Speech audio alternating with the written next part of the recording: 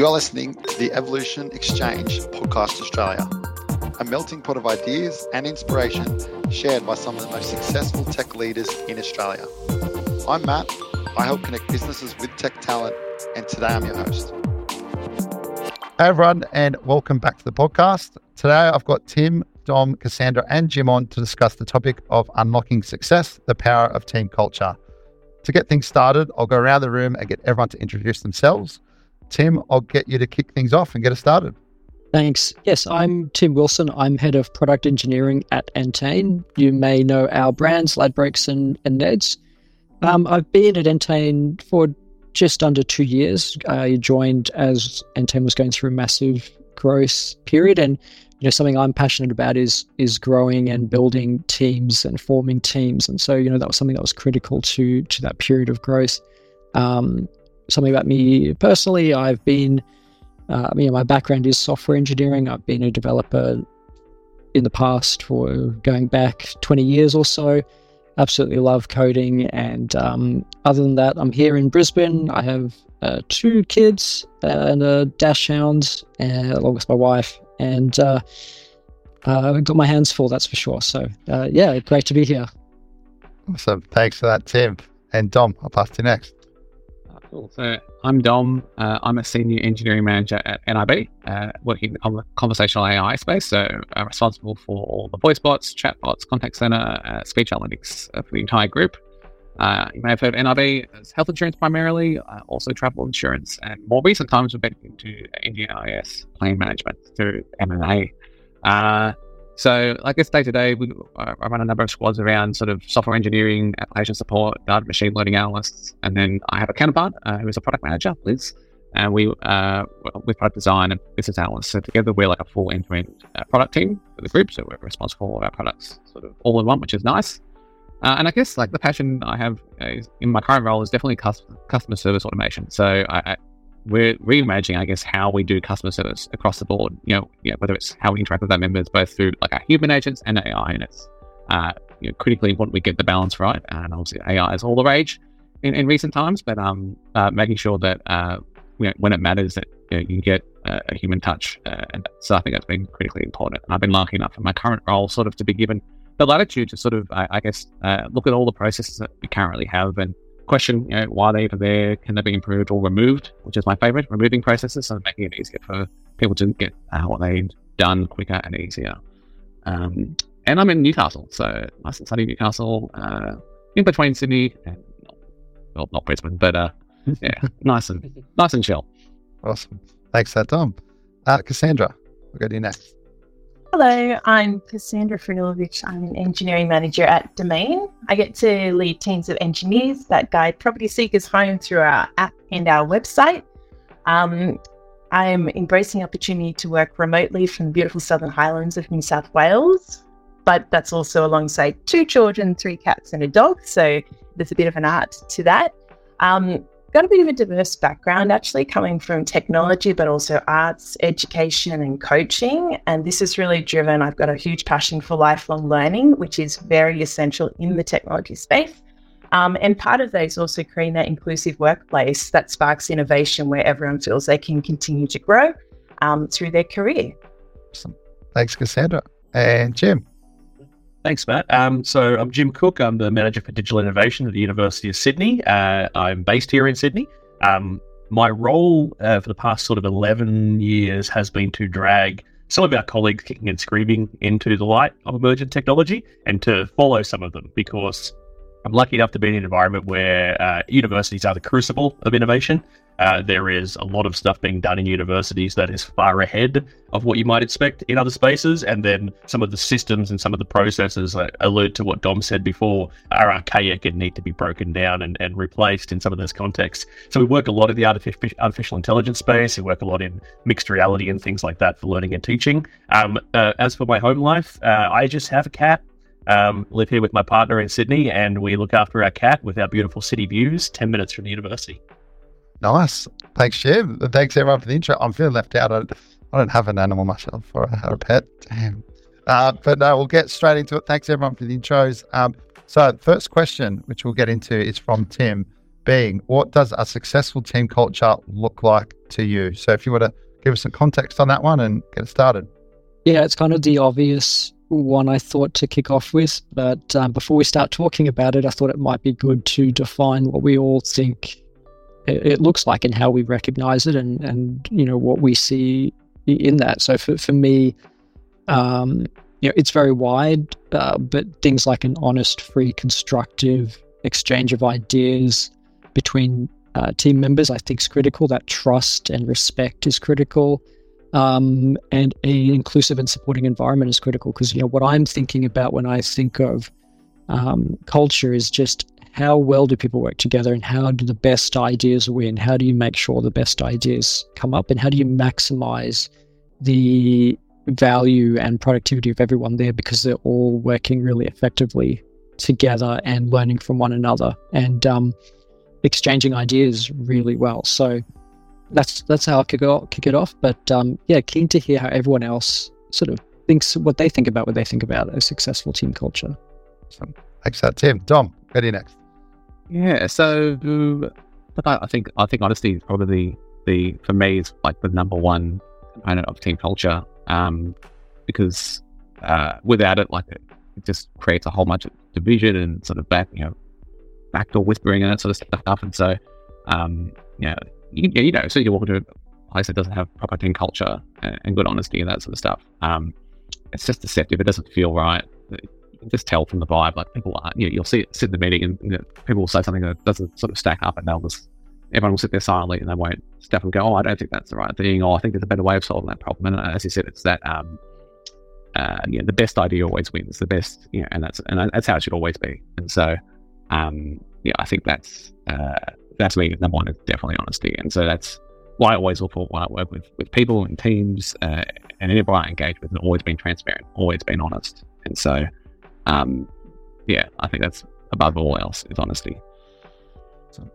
Thanks, Tom. Cassandra.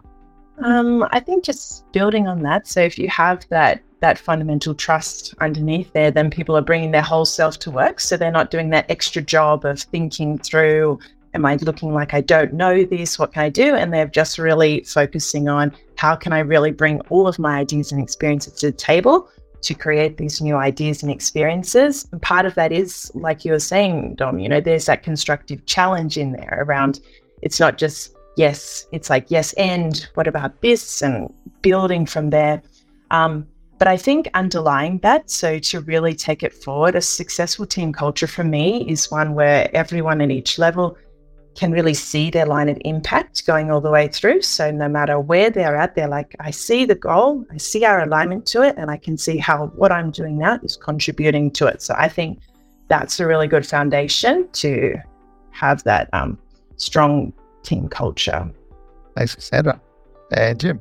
Yeah, I'd love to build on what Dom and Cassandra have said there, because there's kind of a thing that's appearing there for me that potentially we haven't really touched on, but it's a combination of trust and culture, which is that transparency, and the key thing around my team needs to know what I know, and there is a downward stream of information, and sometimes you can't share everything, but they have to be able to understand that their impacts are making a difference in that way. And to Dom's point as well, it's often it's a lot easier to see a toxic culture than a good culture. Toxic cultures are very visible, right? You go into the meeting, there's a person in there, the loudest voice wins rather than the best idea, those sorts of things. So I think the absence of those is something you can look for in the concept of a good culture. And also, I'm going to throw the university hat on here for a second, but the pedagogy of the way a team learns is really visible in the team culture. And we have this pedagogy that's proving very, very good with our graduates that's called productive failure.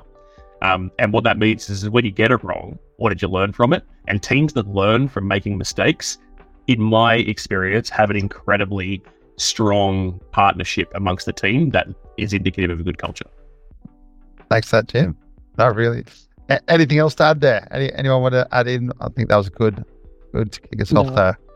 I just would like to agree, like the no blame culture is also critically important. So yeah, totally agree with that. And also, Cassandra, your point around everyone knowing how they contribute to the wider goal, I think is another thing I think is also a fantastic point as well. Thanks, Yeah, Tim. it's funny that I've worked with some organizations where their staff don't necessarily know the organizational strategy at the lower levels, right? So your company or your organization has a strategy, and like everyone down the chain needs to know where they fit into that in some way, and that's the job of management to show them how they fit into that. Awesome.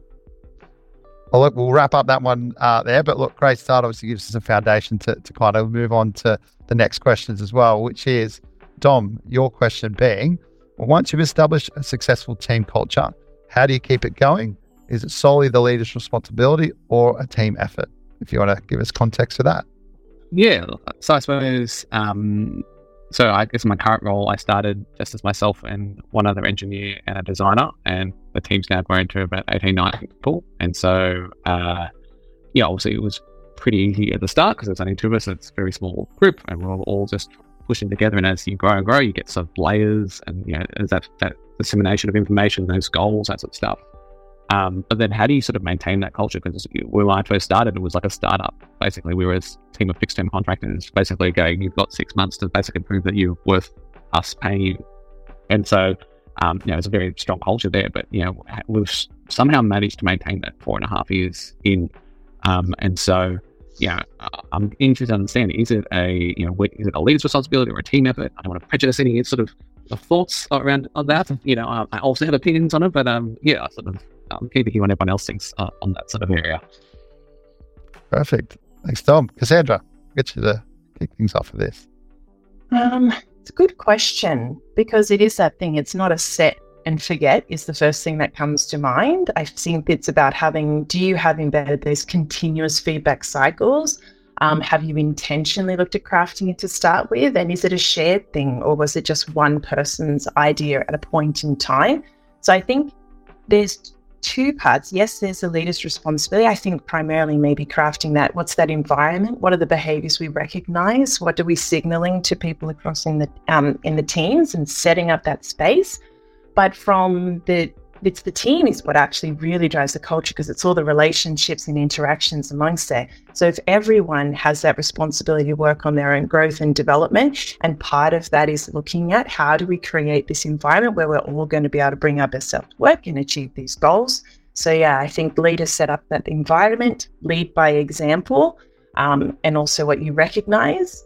And then conversely, how does the team actually continuously feed into that? Thanks, Cassandra. And Jim. Yeah, I mean, I really think it's the leader's job to set the tone. So you set the tone in maintaining that, and you provide the guardrails and the guidance and the support mechanisms for any things that need to be escalated or things that need to be managed in that way. But it's also your job to manage the team's job to manage upwards, and your job to manage downwards. So you have to help them adapt to change. If there's processes that come along that may have an impact on culture, or if there's decisions coming down that are being mandated that are going to impact culture, you have to be participatory in that activity, and you have to ensure that there's peer accountability. And you're not the leader in that context of culture, you're a peer in the context of culture. You're part of that team, right? So really peer accountability, having people help each other manage those, there's every business has, jumps and valleys they have to go through. And you really have to be on the ride with your team in that context. I also think that it's good to have formal mechanisms of continuous assessment and improvement, and regular check-ins with as many of your reports as you can in order to understand how they're tracking in that culture. I spend most of my week checking in with my team, essentially to ensure that we're on track with that culture. It does impact my ability to get other work done, but I think it's more important to keep the team on track and the team comfortable with where we're going than it is for me to necessarily finish all of my stuff, because then if I have a strong team, I can delegate some of that work in the future. Thanks, Jim. Tim. Yeah, no, I agree with what everyone's been saying. I think also culture is a very organic thing as well. And so I think as a leader, you've got to be able to observe and foster where you see something new coming along that is really good culture. And I think as a leader, you've also got to know when to step in and call out something in real time when you see it goes against culture. And that can be, I think, difficult for particularly new leaders who may not want that conflict or may not want to seem like the killjoy or the bad guy. But sometimes you've got to, basically, but that's not what we do here, and call it out and course correct. But hopefully more often it's fostering and encouraging something organic that's popped up that's really positive, that you want to encourage and maybe see spread to other parts of the organization. Is there anything you wanted to add in there as well, Dom, yourself? Yeah, no, I think it definitely, what everyone said, and I think to Jim's point as well, that's something I do, and I don't cancel or move, is in my one-on-ones. Hell or high water, I will have that one-on-one that week. I will find time, I will make time. And I think, that's to show the value, because I do value every person who reports into me are super critical to how we operate. And if they're not there, oh boy, is it an absolute nightmare to try and manage that sort of stuff. And so I value them so much. And so they deserve my time. They always deserve my time. And so, as one of my ways of showing that they are important to not only myself, but to the team and the wider, mission that we're working towards and that sort of stuff. And so I think, they're the little things, at least from a leader's perspective. And then for their reports, they do the same as well. They always make sure that they have their one-on-ones with their team. And so it flows down. And that's the same with my boss. He always makes sure he has his one-on-one with me. He'll, sometimes it'll be, 5:30 on the way home while we're both driving home or something like that, but we'll still have it and that sort of thing. So, I think there's little tiny things that I think really do make all the difference. And they attention to detail, how was your weekend? You just had, your puppy just had got D6. How did that go? There's little bits and pieces as well to invest in people in their time and in their life, and they're going through a hard time, supporting them, that sort of thing as well. I think it cuts both ways. So then sometimes when you have those difficult asks or tasks that you need to give them, there's no problem. And that culture, it's a give and take. And you get that real we're all in this together always. Anything else to finish us off with this one? I just wanted to raise a point on Tim's point there around when we see something toxic or something against our culture that we're trying to interact with. It's also important for us as people leaders to not be precious about our opinions on what good culture is, and be willing to accept when our presumptions might be wrong. I've often seen this is the way my management's done it down this pipeline. But then I see something that might actually be really beneficial that is maybe a little counter to our culture, and maybe we need to think about how we're going to adapt and bring that in for what we do as a team. I think, it's a long time. I'm an old man now. It's a long time since I was precious about my feelings, but I'm very precious about my team's feelings. Thanks, Jim. Anything else to add there? Otherwise, we'll move on. Awesome. Moving on to the third question now. Oh, no. Dom, do you have something then? No. Sorry, it must have been a glitch on my end. I just heard someone jump in. If not, we'll move on to the third, which is, Cassandra, your question being, is it possible for a remote or virtual team to develop a strong culture? And if so, what are the challenges and solutions? So if you want to start us off and just give your thoughts around this question, Cassandra. Yeah, I guess it's something that every leader has looked at, especially within this last 2 years or so. I know I joined Domain, and then I picked up my laptop, and the very next day it was the full lockdown. So I had just met all the team. First thought was, I hope no one had COVID in that team session where we all joined together. They came in for me. Luckily that was fine. But the second thought was, okay, what next? What might we do? So there was definitely a bit of a crossroads into how the mindset of approaching that. And I'm just really keen to hear thoughts as well, because once I got past that thought of hold on, everything I've done and known about how to look at building team culture, being very present and doing things in the space, especially I did a lot of visualization work and things such as that. Oh, I can't do this, I can't do that. But then when I really rethought it, going from what were the possibilities, how can we really rethink these? And because I'm really passionate about having an inclusive team, it was also looking at the fact that within my own family and many great technologists I've worked with, being neurodivergent as well, some of the limitations and things that 9 to 5 in the office everyday culture meant in terms of limiting their ability to feel really positive and productive in the teams. I thought, hold on, is there opportunity here? But that said, certainly not without its challenges. So keen to share thoughts on what I might have tried afterwards, but I'd love to hear from yourselves in terms of your experience. Thanks for that, Cassandra. Jim, I'll go to you first. Sure. I mean, my team, my 5 direct reports are all remote. So I'm running a team that's almost entirely run remotely, although one of them goes into the office and then joins the remote meetings from the office because that's what he likes to do. What we want to be doing at Sydney is supporting the way people believe they'll be able to get the most out of their day. And whether that's through a large technology supplement, right? So, all this migration to things like Teams and Zoom and stuff like that, but also in the context of more collaborative tool chains like Miro and stuff like that in the brainstorming sessions, right? Cassandra, I can see you nodding along there. The real thing is around how do you help people to achieve their best in that way, and are there processes and things we were able to put in place? So I'd been running 8 years on campus with a lab and a lot of kit and a lot of stuff that we were working on all the time. We had all the GPU video cards and virtual reality headsets and stuff in the lab, and then come along March we're at home. But really all that stuff does exist in the virtual space as well. I found that one of the things we did do is we implemented a retro with our team, so that the team leads, we can all get together at the end of the day and just make sure that no one's going into their work-life imbalance, handing over all those problems, right? Because the worst that you want to do is have people not delineating between when they're doing work and when they're doing family or when they're doing their time. Sometimes, sure, there's going to be priority incidents and things like that you have to address, but that's the exception, not the rule. So really setting up some sort of retro management of each day and have them hand over the problems to me. Maybe it's my job to solve that for you later and you can just go and do what you need to do. I think the processes and the expectations are the real challenge. The technology falls into place. Thanks for Jim. Tim, go to you next.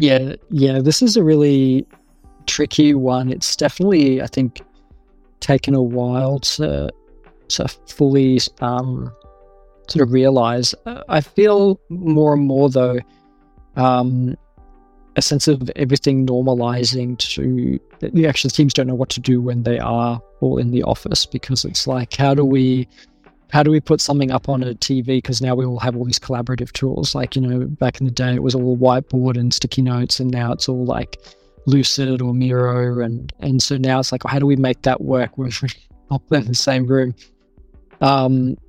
So I feel like in terms of, planning sessions and designing sessions and retros, I feel like most teams have adapted to just finding tools that make a lot of those things easier to run than they were previously. I also wonder if there's going to be a generational shift here, where the people who are coming up now, this is their normal. And so for people who've been in the industry longer, who are used to having going and having lunch with someone or getting a coffee with someone, it's like, how do you replace those sorts of things? And, me personally, I've just sort of getting, even as recently, just in the last few months, just utilizing Slack huddles a lot more, just to replace what would have been bumping into someone in the corridor and just making a major decision or discussion. And how do you, I go into the office usually once a week, and it's amazing how many things get decided and worked out in that one day of just people I bump into. So it's like, how do I make sure I have those things that bump in? But equally, there's things that just were not possible before, because, we also have a distributed team across Australia now that, we couldn't have had before. So we can hire people who are not in that local market. And I think in terms of other parts of culture, which the number of people who go and do kid pickups and things that just would not have been possible before. And so there's those sorts of shifts in culture that are, very difficult to quantify and sort of not necessarily related to work, but the fact that we have a culture where it's not a problem if someone's like, oh, I can't meet at that time because that's school run. And so there's 20 minutes where they're just not available. It's fine. That's something that definitely was not possible 5 years ago. So yeah, it's tricky. I think it's something that, you've got to stay in contact with your teams. You've got to have those one-on-ones become more important to just make sure that people aren't drifting away, and that they're supported, they're not asked for help, that people aren't stuck on the same problem in silence for a long period of time. And I think that's something that you've got to be really conscious of to recognize the signs of. But yeah, it's different now. It's different in good and bad ways, but it's definitely different. Thanks, Tim. And Dom. Yeah, so NIB was already distributed working pre-COVID, so we had bought a number of businesses. So we were split across Melbourne, Sydney, and Newcastle. And so we already were on Zoom, had Miro, had all those tools pre-COVID, and we were already working sort of hybrid. So we were doing 3 or 4 days a week in office and 2 days remote. And so we were doing 5 days, and it was like, oh, okay, cool. But we already had things in place, and things like we always do stand up at 10 a.m. It is just 15 minutes. We had it with 15 minutes with 3 people, 15 minutes with 18 people. We just don't say as much.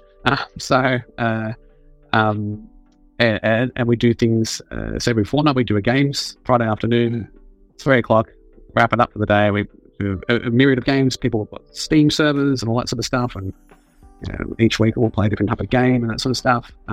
So little bits and pieces like that. For folk who we've got 2 offices now, Sydney and Newcastle.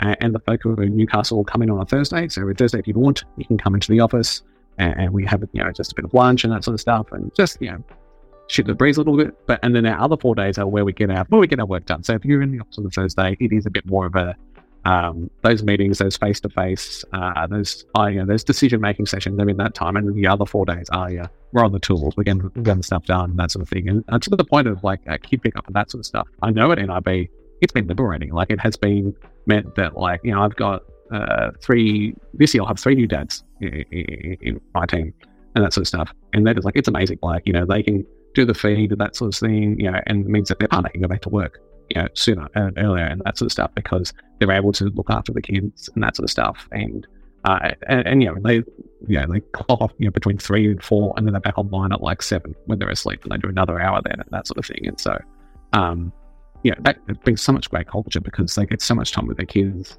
And then sometimes like, oh, I've got to go into the office today. Like, oh, I just need a break from the kids, that sort of stuff. And so there was sometimes that little bit of an out as well. So, it can cut both ways. So I think that's, and we, have a very long, we let basically people pick their own schedule of work. And I think that's, as my measure, it's always says, as long as you're delivering, I don't care how you get there. Like, if you want to work, I've got someone who works from 10 p.m. to 4 a.m. in the morning. That's how I like to operate. It's crazy, but that's what they want to do, and they deliver their work, and it's great. And so, and it's always output driven, not like punch card 9 to 5. You must be there at your desk, on the keyboard, that sort of stuff. It's very flexible. I think that really helps with that culture, and that and I think sort of allowing people to work in that remote environment and trust as well. And it's very easy to tell. We've had situations where people have abused that trust, and it's very easy. Like you're picking up from a mile away. And so I know I've spoken to people before, like, oh, how do you manage people remotely? It was like, oh, you just know, when they're not delivering. Like after a day, I was like, yeah, that person's just not having that sort of stuff. And you call them out and they go, oh yeah, it's like, and you go, oh, what's been going on? Family issues. Oh, great. Take a few days off, that sort of stuff. And so, whereas previously in the office, you wouldn't know because people were at their desk, and so you're like, oh, they're at work. That's it. Case closed. And so I think it's now more output accountable, which is great. So, thanks, Tom. Cassandra, do you want to add anything to finish us off with that one? Yeah, I love that. It's so true. It's about, if you have the foundational elements of what we called that successful team culture earlier, where you've got really, you can't over communicate, having that transparency and having that foundation of trust, then it kind of translates well to that remote environment, but it amplifies it if any of those things are a little bit off. It's that opportunity to really design that culture intentionally. So it's like a reset, not tweaking, not going, oh, let's just convert everything that we did before onto like Teams or whatever all day, every day. It's like, no, chance to rethink. And the fact that it can bring that more human side to work, I think really helps to have teams connect sometimes, to your point, Dom, around the fact that, people can focus on those outcomes, not just the sitting at the desk, and the fact that if someone would have needed to go and do pickup or something like that, the fact that they'd have to leave that workplace and then come back, and the bias potentially in there, I think it potential for a really good leveler. But it's the little things, the daily rituals that create that sense of a culture. This is this teaminess that, kind of we're like looking for. I think they talk about that when he said the on-site is the new off-site. So quarterly, we try to come together to once again focus on what's that impact and alignment. It's like, oh, it's a big to do. You almost make sure you have no meetings on that day because it's all about the connection and what you can do in real life. But yeah, leveraging the other tools and stuff like Slack and things like that. You can, of course, you're following up on the Teams, you've got Instance, whatever you need there. But also, like, the most popular channel at my workplace, I think, is dad jokes. And my personal favorite is Dogs of Domain. So if you ever need a little pick-me-up, you just have a look. It's like, always a channel for everything. So yeah, it's something that needs a really intentional focus, but such great opportunity, I think. It's a thing we don't think about as well, but maybe you can help with this, Cassandra, but the commute in Sydney can get pretty terrible. And some of my team, obviously, I've recruited over half of my current direct reports during the pandemic. And so many of them live hours out of the city. And do we really think, and we never thought about it before, we just assumed it was fine, but do we think an hour commute each way is a valuable use of a expert engineer's time? I don't think so. And is that adding to the team culture in any meaningful way? It's an interesting, sure, you can work on your laptop on the train, but you won't. Maybe you listen to a podcast, though, and that would be some benefit there. But I think that's really, to Tim's point before, we do have this new generation at the university. We're nicknaming them digital ignorance. And it's not because they're ignorant of how technology works. It's because, unlike some of the people in this room, they don't have the intricate understanding of how the technology got to where it is. They don't remember a time when video calls were really difficult to do. They don't remember a time when instant chat was MSN Messenger and made weird sounds on your computer and stuff. They've just always had this technology and this capability. They're ignorant to the underpinnings of it because it is a service that works for them. And they sort of expect that when they come to the workforce. Thanks for that, Jim. Anything else to wrap us up? Awesome. I'll agree with all that at the end there. MSN messages took me back in time for a second there back in the day. What about ICQ? All right. We'll wrap up with the last question here, which is Jim's being, how do leaders balance two major aspects of their role, being retention and results within their teams, particularly in the face of every vendor and organization racing to automate? So maybe I'll get Jim to you to give us some context behind this. Sure. And it's super interesting when Dom gave his intro there about, how do you balance that, people getting access to a human. But I think, and we've obviously done the same manager tools training at some point, Dom, where we have that results and retention approach in our minds and keeping those O3s on. But results and retention are what you're trying to get. That's why you build the culture, right? You want to retain the good staff and you want to ensure that you're delivering results for the organization. And the culture is what balances that and keeps that in place. But obviously, as we move towards more automation and, AI is the buzzword of all the executive across the, sometimes since November for some reason, can't work out why. But anyway, as we sort of move forward, that can impact team culture and it can impact organizational culture because people are like, well, why am I working on these things? Am I going to be replaced? Are you going to get rid of me because an automation and AI can do my job? And so how do you empower the team in a way that allows them to do more or do better or deliver more, or the organization deliver more at the same time as keeping people engaged in that team culture? And I have thoughts on it, but I'd love to hear everyone else's thoughts on it. Thanks, Tim. Tim, we'll get you first. Yeah, well, I mean, when I first heard the question, I guess I was racing more to think about how you balance results and retention without the automation piece, just in terms of, how do you go about communicating what the goals of the company are, why are we asking you to do these things, and making sure you always have a strong story to tell to back up why you're asking someone to do anything. So that's something, it's hard to always nail that, but it is something I'm very cognizant of how to always, any sort of change, announcement, how do you frame that in a narrative of why, where did it come from, where is it going, just to give that overarching story. In terms of the automation part of the question, I mean, we haven't really sort of hit upon that, I think, too dramatically yet. I think there's always elements adjacent to where you are in engineering in terms of potentially automating something that would reduce manual effort of something else elsewhere in the organization. But often that can be something that is a benefit in terms of unlocking additional capability and capacity to do other things. The closest thing at the moment would be, trying to improve testing automation, but I'm like, that no one wants to be doing that manually, and the people that it unlocks allows them to do more exploratory testing. So, I mean, that's just an incredibly simple one. Things that we might be trying to, like in the wagering industry, things that we're trying to automate are more looking at how to pick up potentially problem gamblers, which we have people who are looking at that manually, but obviously there's a huge societal benefit to automating the detection of patterns and things like that, and prompting warnings and alerts to people to try and help them. So, I think overarching, it always comes down to, well, what's the story, what's the narrative that goes along with this, and what is the opportunity that it provides? Thanks, Tim. Dom, I'll get you next.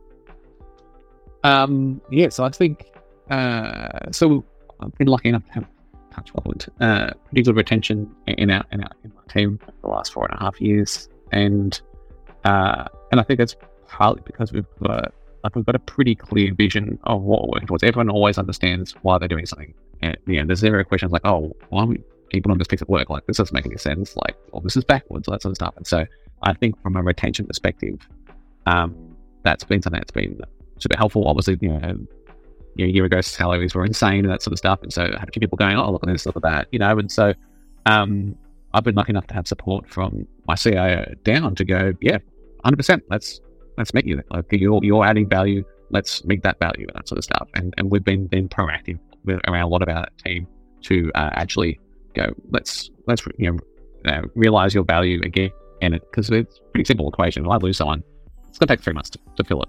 And in that time, I've got to backfill it, waste my time, waste my team's time trying to fill that gap, right? And so you quantify that as a dollar and go, well, let's just pay that out, right? And sort of and move on. And if we get that person here for another 2 or 3 years, we've easily made that money back. Like so it's a pretty simple equation. It's a mathematical equation, which is easy. And everyone understands maths and that sort of stuff, and it just flows up, right? So from that perspective, we've attacked it from two different points. And from like an automation perspective, also in a slightly different position, because obviously my team kind of is there to automate function and roles and that sort of stuff. But like the stuff we've been automating, it means like we're able to then do new opportunities, new business lines, like, where we would having to spend 5 or 6 people to do a function, they now support the entire group. And so we've had multiple businesses, and now because we're automating more stuff, they can support more and more growth, right, into the group. And so that's how we've been able to enter into the NDIS space, because we've automated a lot of our back of house stack. And now I go, well, but it's more space, let's go pick up some new business lines and diversify the group and that sort of stuff. And so at least for MIB and that sort of stuff, automation is seen as an opportunity and a way to unlock and sort of basically grow our business as a whole and diversify our space. Obviously it was always risky if you're just focusing in on private health insurance, and the government of the day decides to just go, well, that's it, we're going to go full social health insurance, that sort of stuff, and our business model just dries up overnight, right? So that's why we moved to travel insurance. That's why we're moving into NDIS. So we've got wages on multiple different things. So as a business, we can still be around. And so I think that's how we position automation. That's how we've actually realized it thus far. Is that it just means people are able to focus on new opportunities and do and new jobs. Right? We didn't have machine learning engineers 5 years ago, right? We didn't have a lot of these roles, and we're now out there hiring for all of the age. Even like sort of the data space, I think, has grown massively. Like the value of data, and you wouldn't used to data used to be sort of like this back of house sort of few folk who would just be in a server room going, oh yeah, I'll get this shit, move it to SQL databases, and now it's front and center. Snowflake, look at Snowflake's valuation, it's going through the roof, and so I think all that automation, that value, it just gives new space for these new roles and new positions. There'll be new stuff that comes out in a couple of years' time that we will not know. We'll be hiring for these roles we don't even know exist yet. And so I think that's just part of this transition. I think it's you just got to balance it all out. But I think it's just around sharing that value and valuing people, I think, as well as the big one. It's always valuing people. That's what it comes down to ultimately. Thanks, Tom. Cassandra? When I was looking at this as well, a similar thing, and I think there's that looking at that retention results. But it could, I feel like we could almost replace the word. If it's to automate, it could be to modernize, to simplify. I think within technology specifically is always evolving. So that ability to have that adaptability as an engineer is like really core to, I think, driving that culture. So I would almost approach it from looking at like, how do we keep people in that kind of growth zone where we have set up the right amount of support and level of challenge that people feel like they can truly be a part of that future that we're trying to move towards as a business. Because it's one thing to say, hey, we're looking to have this new capability, personalization, we're going to use automation, we're going to simplify, we're going to reduce the different amounts of tooling and like really focus our efforts, which like all makes sense. But as an individual person, do you really see yourself as being capable or being part of that? Do you see a pathway to get there? And I think that is really key in terms of getting that retention, because I've got some individuals who are really engaged in terms of driving the results for the business, for example, but it's definitely something to work through when you have to think, well, my primary skill set is in potentially a language that we are looking to not really invest in so much in the future. Ooh, what does that mean for me? Are we really being backed up here? Am I kind of creating the end of my role? But if they're actually in the mindset to say, no, I understand, to your point before that's been raised by everyone, what's the why? Why is the company looking to move to that? I want to contribute to that success. I feel confident that I do have skills that are, they are separate from just being that specific language or that specific function. I can evolve and adapt. So I think it comes back to that fundamental piece we were saying about having that trust and empowerment of people. They can bring their whole self to work. We can see that alignment to impact and goals, and they do have a sense that they are growing and learning, so they never get stuck in a point going, ooh, this future doesn't have me in it. And I think that that's a good way to look to balance things in that way. Thanks, Cassandra. Jim, do you want to wrap us off with anything? You're on mute. You're on mute. Always happens. I've been doing this for 3 years now online, and still at least once a day. I think like it was just beautiful the way Cassandra summed that up. Is the problem that I see is in my direct reports, even I have people that are pro-automation and people that are anti-automation from the perspective of jobs reduction and churn, right?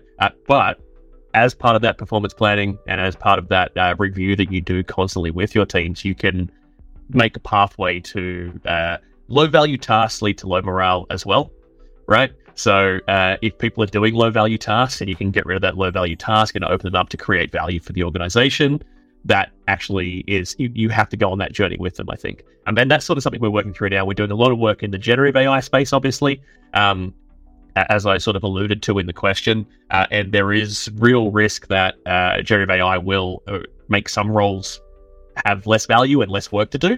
And what we don't want to do is we don't want to make the people that are doing those roles do more low-value tasks in some other area just because. We want the value of the automation to be reflective in the time we give back to them to do the high-value tasks. And I think you really need to walk a balancing act of communicating that as well, because executives are all like, oh, this could save us so much money, this could save us so much time. But what it can really do is open up the organization, as per Dom's example, to pursue other. So I just love the answers. Thank you so much. Awesome. Thanks, Jim. Awesome. Well, look, thanks everyone for jumping on, and thanks everyone for listening. I think there's some amazing thoughts on how everyone can improve culture in an ever-changing technology-driven environment we're all kind of a part of. And yeah, look forward to seeing you all next time on the Evolution Exchange.